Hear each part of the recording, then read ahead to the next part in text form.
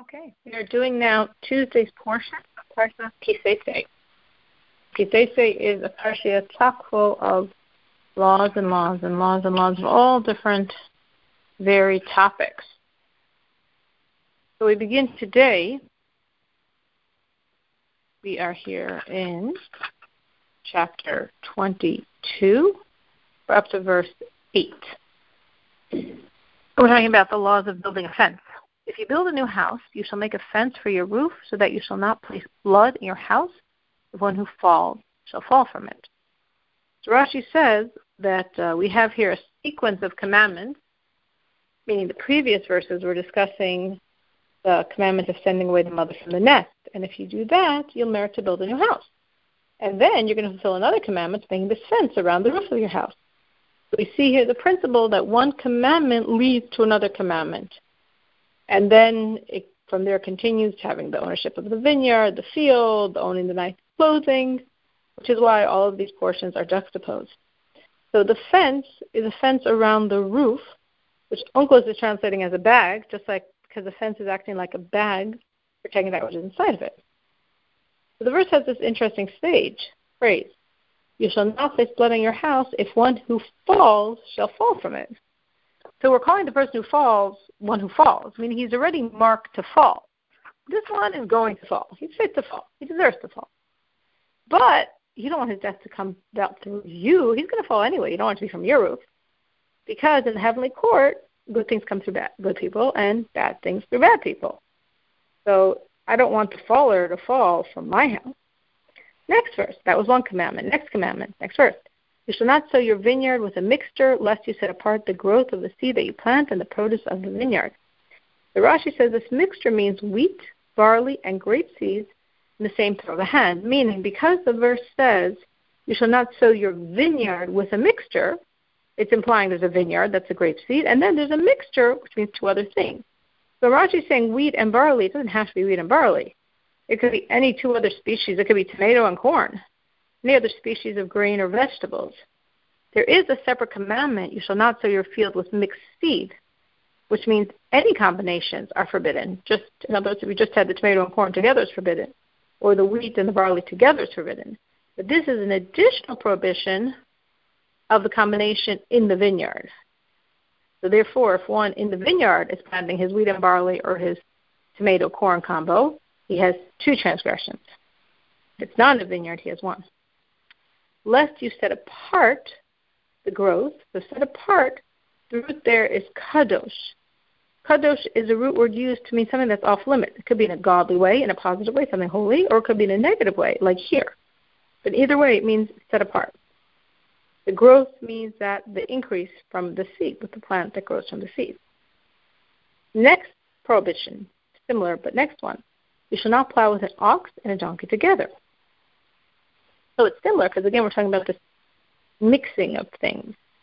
So Rashi says it's not limited to an ox and a donkey. It's any two species in the world you can't yoke together. And it's in any situation where you had two species that are tied together as a pair to transport a burden, meaning our verse here is giving me two specifics, plowing and an ox and a donkey. The Rashi says not necessarily an ox and a donkey. It could be any two species. Not necessarily plowing. If we can envision the picture of the old-fashioned yoke and the plow, it's going to be plowing. If you have the horse and the goat yoked together to carry a burden, that's the same prohibition. They're just here, the verse is writing it in the term of common examples.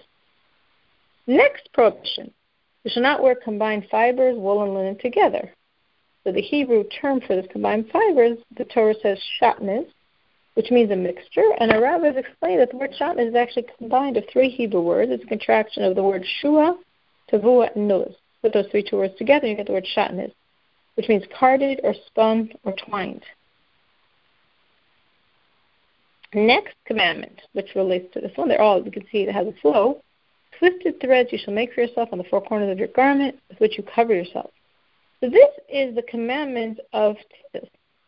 But it's not written, the word tzitzis isn't in the verse. It says twisted threads to link it to the previous verse, The previous verse was prohibiting wool and linen, twisting wool and linen together. But it's almost as if the verse is saying, but you're taking this twisted thread and it's twisting wool and linen together, it is permissible. Which, again, we don't normally make tzitzis from wool and linen, but if we would have, it's more wool. But if you had these woolen threads in a linen garment, well, then it becomes shatnez, which normally is forbidden, and here is permissible. Okay, next commandment, which actually now has several verses. If a man marries a woman and comes to her and hates her, Rashi says, we see right away that because this is happening, he's making this accusation against her because one sin leads to another. In other words, why does the verse say he hates her? That's superfluous. That's not necessary. What do we care? It's a storyline. We just need the laws. But Rashi is saying, no, because he did the prohibited transgression of not hating, he's going to come to another prohibited transgression of this false accusation and derogatory talk against her. So the moral that we learn from here is that one transgression is going to lead to another more severe, as we see happens in this case. And he makes a wanton accusation against her, spreading a bad name against her. And he said, I married this woman. I came near to her, and I did not find signs of virginity on her. So he says this woman, which means she has to be there. You can't say something in court against someone unless in the presence of the person you're talking about.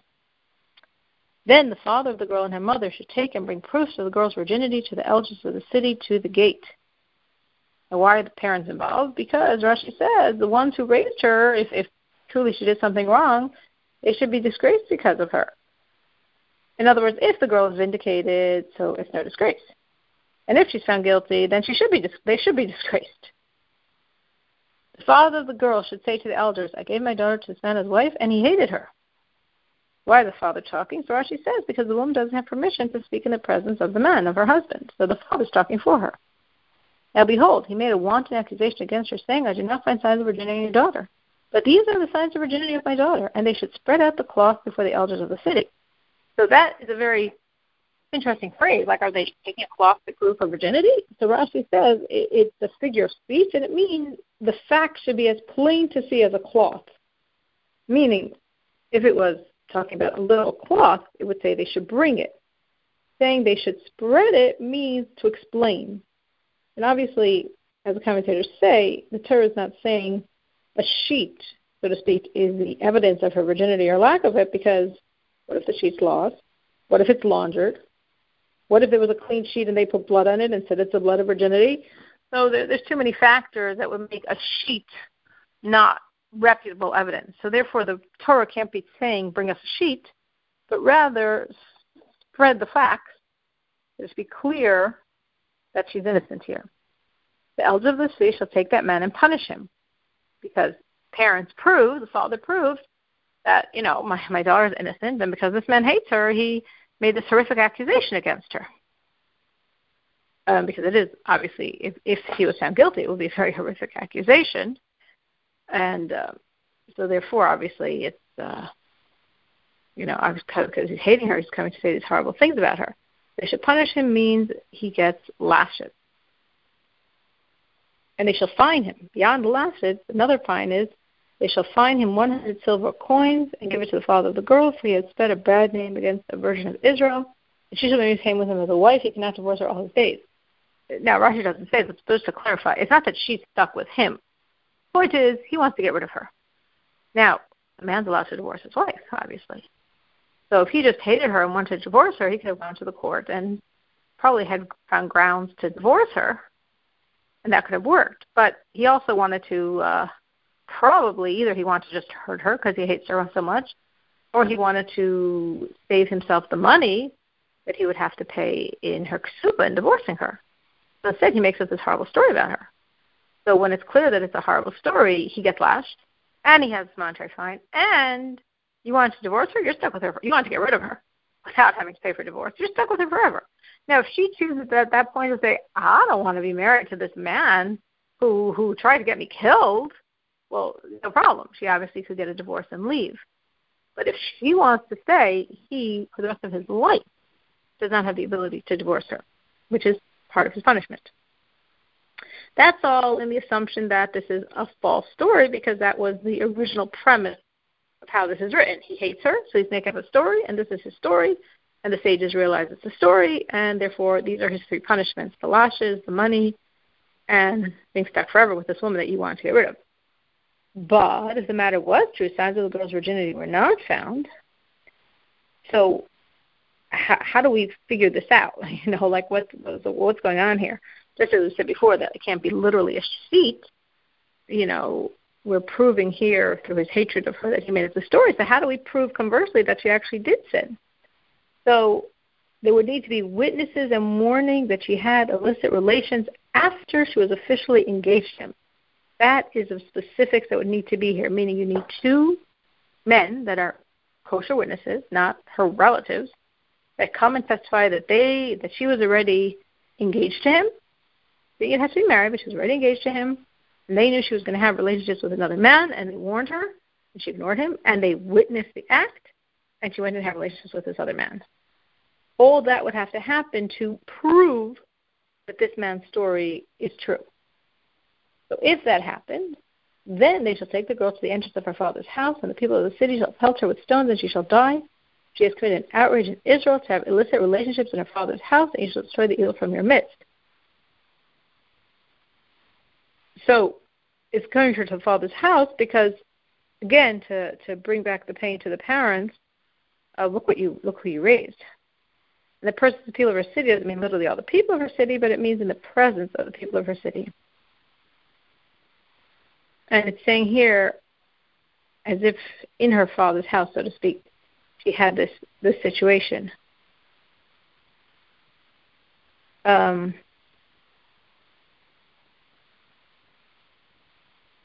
Next verse. If a man, that is the end of that situation. Now we're beginning another situation, which has similarity, but is a different situation. If a man will be found lying with a woman who is married to a husband, they shall die, even both of them, the man who lay with the woman and the woman, and you shall remove the evil from Israel. So the previous situation, just to show the difference, we have a married couple where, according to our first storyline, the husband falls prey to the crime, to the sin of hating his wife, and therefore falls prey to desiring to create this horrific story about her to get rid of her. And if, though, actually wasn't a story, and actually we have 2 kosher witnesses that warned her not to do this act and witnessed her doing this act of having a relationship after she's at least already legally engaged to the man, it's considered adultery because legal engagement is already a stage in the process of marriage. So that means she committed adultery, and therefore, like an adulteress, she has to be put to death, which happened there. Now, in this situation, we're saying here a straight situation, so to speak, a straight situation of adultery. A man is having relationships with a woman who's married already. In which case, now we know the man. Now it's like both of them are caught here, the man and the woman. So at this point, they both die. So it says even both of them. The Rashi says this means a situation where both of them had relationships, meaning it was a situation where the man came to have this physical excitement through contact with the outer parts of a woman's body, then it wouldn't count. It's not the act of adultery. But at this point, though, if it is adultery, and there were 2 witnesses that warned them and witnessed it and reported it, then both of them are obligated to be killed. Even both of them. So Rashi says even both of them, and gives 2 explanations for that. Even meaning that after these 2 people were witnessed and warned and are going to be killed, and then another person gets involved and has an act of adultery, let's say with this married woman again, who's already slated to die, that man also has to die. Again, if there was witnesses and warning. They say, what? She's already like a dead person. She doesn't count anymore as a living person you can have adultery with. No, even both of them, even after she's already earmarked for death for adultery, if she has adultery with another man, it's again the crime of adultery. Or even both of them means to include a fetus. So if she's pregnant when she's sentenced to die, they don't wait for the fetus to be born. The fetus also dies. And this is true for any situation of a pregnant woman sentenced to death, not only for adultery, for any sin. Even if she's pregnant and sentenced to death, we do not wait for the child to be born. She is killed. That is that law. And now, continuing along this theme in a different situation, if it will be a virgin girl who is betrothed to a man, and a man finds her in the city and lies with her. So here we have a girl who is being abused and taken by a man. She's officially engaged to one man, and then another man just finds her and takes her. So why did they find her in the city? So Rashi says, because the phrase, a breach calls for a thief. There's a breach in the wall, a thief is going to come. If there wasn't a breach in the wall, the thief wouldn't try to steal. So this girl, the fact that she was hanging around in this city means she was already putting herself in a dangerous situation. If she was home, this wouldn't have happened to her. Then you shall take them both to the gates of the city and pelt them with stones, and they shall die. The girl, because of the fact that she did not cry out of the city, and then because of the fact that he afflicted the life of his fellow, and you shall destroy the evil from your midst. So in this situation, because this girl is already engaged in a Jewish legal way, which means she's considered, in a certain sense, married. We do that official engagement usually the same day as the wedding nowadays, not to avoid problems of if they break up the engagement.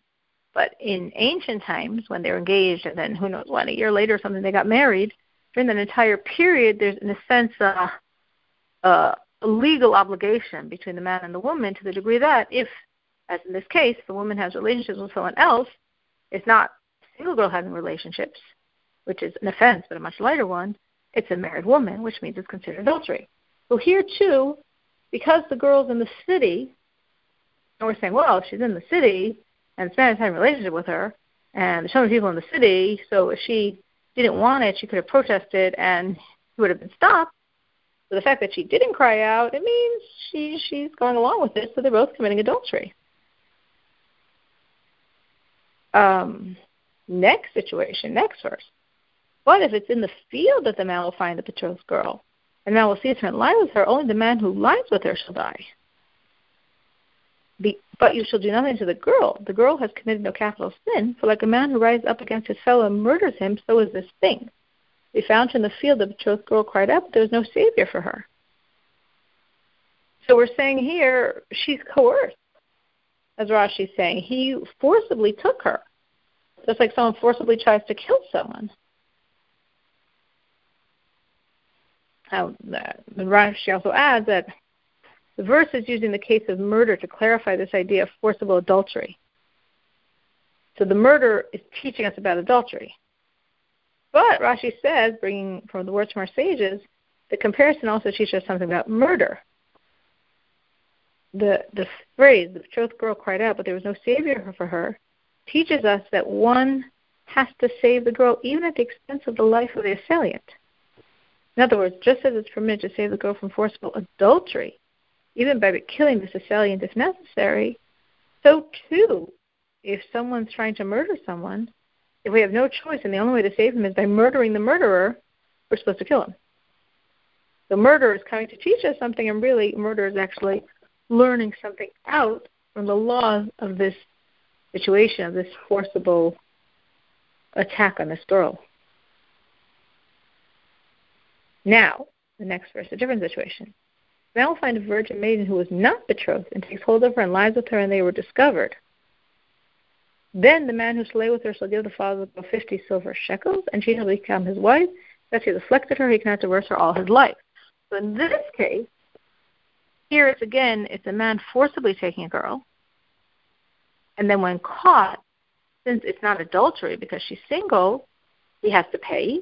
And again, if the girl wants, he has to marry her and stay with her forever. Now, the girl may not want such a person, or, depending on her calculations, maybe she will. So if she does, he's stuck because he was hurting her, afflicting her in this way. He has to take care of her for the rest of his life. Okay, now we're going to come to the next chapter, chapter 23, which gives many single-verse laws, so to speak, about many of these subjects. A man shall not take the wife of his father. He shall not uncover the robe of his father.